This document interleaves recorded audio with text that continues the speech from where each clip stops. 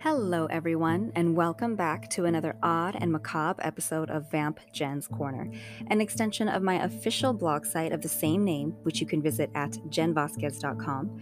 I'm your host, Vamp Jennifer, or Jen, whatever suits your fancy. So, on this episode, we're celebrating a very special date in the world of Gothic literature, the birthday of Edgar Allan Poe, who was born on January 19th, 1809 in Boston, Massachusetts, and died on October 7th, 1849, at the age of just 40, under very mysterious circumstances, which I'll delve into later. Countless biographies have been published on the poet, so instead of retelling his life story, I'm going to share some highlights of his career and lesser known facts about the man. Plus, I'm going to talk a little about Edgar Allan Poe's presence in pop culture. As always, I'll include links in the show notes to where you can find the blog post version of this episode and any relevant links to the content discussed. The American writer is renowned for his horror-filled works, where death plays a major theme. His poetry and short stories have been categorized under the Gothic fiction umbrella, and they have also been associated with dark romanticism, which is a subgenre of romanticism that fixated on the grotesque and morbid. A few of his well-known works include the short stories Ligeia and The Telltale Heart, and poems such as Annabel Lee, A Dream Within a Dream, and The Raven. Part of what intensifies the horror in Poe's works is how he explored the darker side of human psychology through his characters, which is an aspect that really drew me to his writing, and I know attracts many other readers. When I was an undergrad, I wrote a research paper on his short story, The Black Cat. And if you haven't read that story, I recommend that you do. I know I saved my essay and I wish I remembered where I placed it because I would have liked to have at least shared what my thesis was. But anyway, the central character of the narrative has a pet black cat that he absolutely adores. Then one evening, the cat scratches him, most likely out of play, but he turns on the poor creature, taking horrendous actions. From that point, the character becomes increasingly disturbed, and there's an insane twist at the conclusion. Critics have analyzed the story from many angles, such as how it delves into mental illness. Others have gone into how it's a reflection of Poe's own vice with alcohol. When I wrote my paper, I took a psychoanalytic approach because I really wanted to dig into the character's mental state. And without giving anything away, the ending is horrific. Stories like The Black Cat show how Poe didn't rely on monsters or demons from hell to create horror. In his works, horror is bred in the human psyche, from our own inner demons that plague us. Poe's fiction exposes that humans have a dark side that we try to hide from society, but in doing so, we could potentially drive ourselves mad. I feel in many ways his writing was a precursor to the concept psychoanalyst Carl Jung would introduce regarding the shadow self. And although Poe is largely associated with horror literature, it should also be mentioned that he had a major impact on the development of science fiction and on the modern detective story. Yep, you heard that right. He inspired Sir Arthur Conan Doyle's character Sherlock Holmes. In 1841, a literary journal called Grams published Poe's story, The Murders in the Rue Morgue, which continues to be revered as a great work of detective fiction. It can't be said enough that Edgar Allan Poe was a gifted and innovative writer, and you would think that this man must have made a pretty good living as a poet in the 19th century, right? Well, no, that wasn't the case at all. He actually struggled financially for the majority of his adult life, and there were instances where he'd submit a poem or short story to a magazine to be published, and he never received monetary compensation or was paid very meagerly. For instance, Poe had this idea that he'd republish past works in a series of mini booklets titled The Prose Romances of Edgar A. Poe, in hopes that these would generate sales and some income for himself and his family. The first one to come out contained Murders in the Rue Morgue and The Man That Was Used Up. Unfortunately, it would be the first and last in the series to be published, and it only sold for 12.5 cents. Can you believe that? Now, get this, less than 15 original copies survive, and a while back, the Library of Congress insured one of the few surviving copies for $50,000. Then there's his first publication, which was a volume of poetry called Tamerlane and Other Poems, published when he was probably around 18 years old. It earned him no money or notoriety at the time, but is now worth at least $700,000 as a collector's item. That number was in an article published in 2009 on the Today News site. So, being that it's now more than a decade later, that value could very well be more in 2022. It would be his poem The Raven, published in 1845, that would put Poe on the map. People loved it, and he received a bit of fame because of it. Now, before you assume that it was The Raven that took him from rags to riches, I must share that he only earned an estimated $15 from it. However, what it did garner him were valuable networking opportunities, such as speaking at lectures and growing a literary clientele. Besides doing what he could to earn money from his fiction, he did generate some income as an editor and critic for various literary journals throughout his lifetime. And even though he was nowhere near wealthy, according to the Poe Museum, he was the first American writer to make a living off of his writing. He may have been barely making ends meet, but he managed to hold his head above water just enough to not have to abandon his creative endeavors for other work or labor.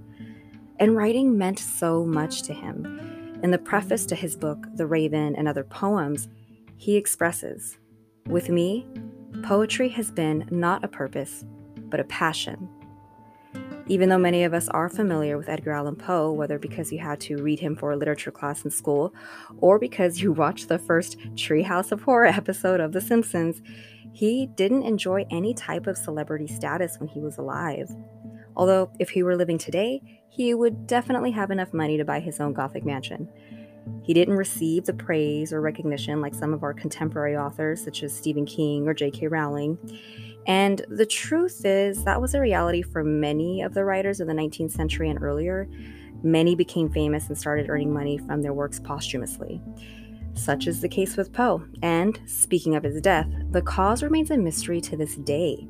As I mentioned earlier, Edgar Allan Poe died on October 7, 1849. And there are a lot of theories that exist that attempt to explain how he passed. There are speculations that attribute the cause to alcoholism. He did struggle with alcohol abuse throughout his life, but this is the most disputed theory, mainly because it was believed he had been sober for the past 6 months before he died. His death has also been attributed to suicide, rabies, heart disease, and even syphilis. It's also been said that Poe kept repeating the name Reynolds the day before he died, but no one has been able to ascertain who this individual might have been or why he would have been saying the name. While there's no shortage of theories about what killed Poe, there are a few facts that are known regarding his final days. So, Poe was a widower and his wife Virginia died in 1847. This loss took a major toll on his mental and physical health, and he never fully recovered.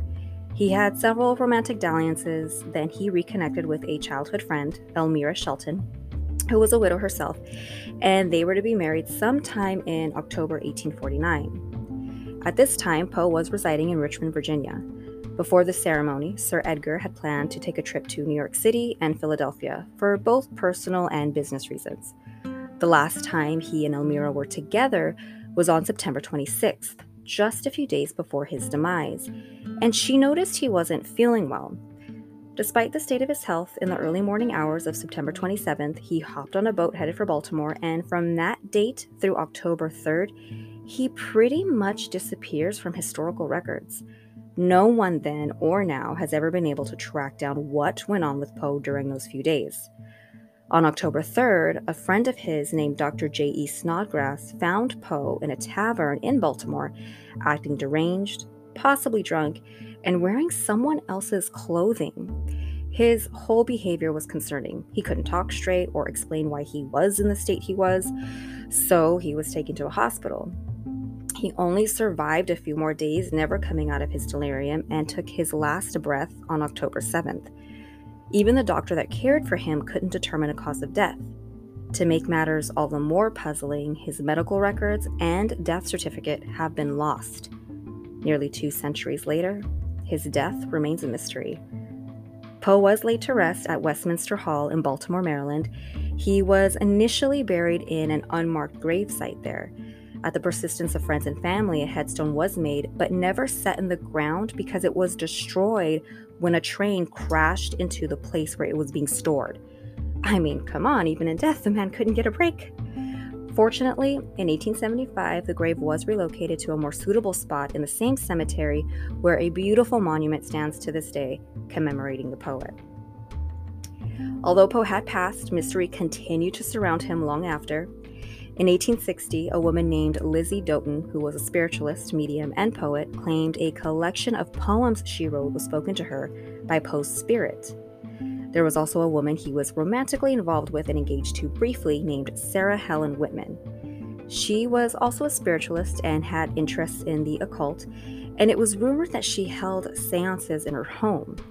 After Poe died, she believed he was trying to communicate with her, so she invited a medium to live with her in an attempt to contact him. It's not surprising that Edgar Allan Poe attracted women with bizarre and macabre fascinations. I mean, that's part of his allure, right? There's also the unsolved mystery of the Poe toaster. It has been speculated that this unidentified figure would visit the poet's original gravesite every year on January 19th between the years 1930 to 2009. The person would leave an unfinished bottle of cognac and 3 roses. The identity of the Poe toaster has never been discovered, but some believe the tradition was started by one man and later passed down to his son to continue the tradition upon his death. Inevitably, hype around the identity of the Poe toaster grew, and people would wait around Poe's grave on his birthday to try to catch a glimpse of this unknown devotee. Possibly due to the increasing curiosity of the public, the Poe toaster paid his last respects in 2009. But we cannot know for sure why this individual stopped returning. Now, I mentioned I would briefly discuss Edgar Allan Poe's presence in pop culture, and he's popped up quite a bit. Let's look at some contemporary references, starting with film and TV. There are quite a few film adaptations of Poe's works that were released in the early half of the 20th century. One I am going to mention is The Black Cat, which was released in 1934 and stars 2 horror movie icons, Boris Karloff, who is notorious for playing Frankenstein, and Bela Lugosi, who played Dracula. I just found out about this movie while I was researching for this episode, so I definitely plan to watch it. Next, there's The Simpsons. Who can forget the first Treehouse of Horror episode that aired in October 1990, featuring a rendition of The Raven? Lisa reads the poem, and the setting transforms to a dark, brooding house where we see Homer as the tortured lead character and Bart as the Raven.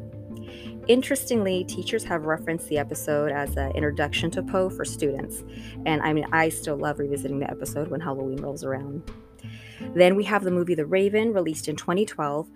The plot reimagines Edgar Allan Poe's final days and is a psychological thriller set in 1849 that stars John Cusack as the famed poet. In it, a killer is committing murders inspired by the writer's works. Poe, along with detectives, tries to track down the assassin. Although the film wasn't received well by critics, I really enjoyed it. Last one I'm going to mention is Extraordinary Tales. I absolutely love this animated presentation of Poe's writing. It had a limited release in theaters in October 2015 and arrived on Netflix the following year. That's how I discovered it. It includes interpretations of The Telltale Heart, The Pit and the Pendulum, The Fall of the House of Usher, The Facts in the Case of Mr. Valdemar, and The Mask of the Red Death, with narration provided by Bela Lugosi, Christopher Lee, Guillermo del Toro, and others. The animation is stunning, and I recommend watching it. In case it's no longer on Netflix, you may be able to find it streaming on another network. Poe has also influenced the world of music, from classical compositions to operas to rock songs. Here are just a couple of suggestions that I have listened to and love. There's Nox Arcana.